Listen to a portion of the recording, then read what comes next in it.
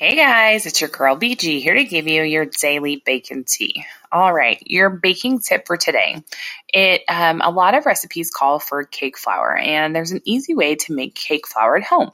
All you have to do is have 1 cup of cake flour.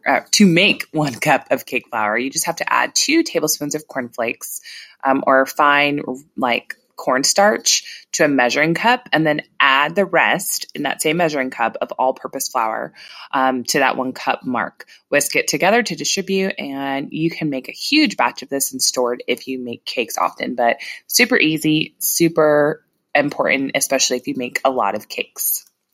All right, your tea for today. I have been really into intermittent fasting. At first, I was a little skeptical as to how it was going to go, if I was going to have any results, but it has been amazing. It is the longest, I don't like to say diet, but lifestyle change that I have stuck to. I see results. It's not overly complicated. I don't have to think too hard. And it's been really, really, really good and working for me.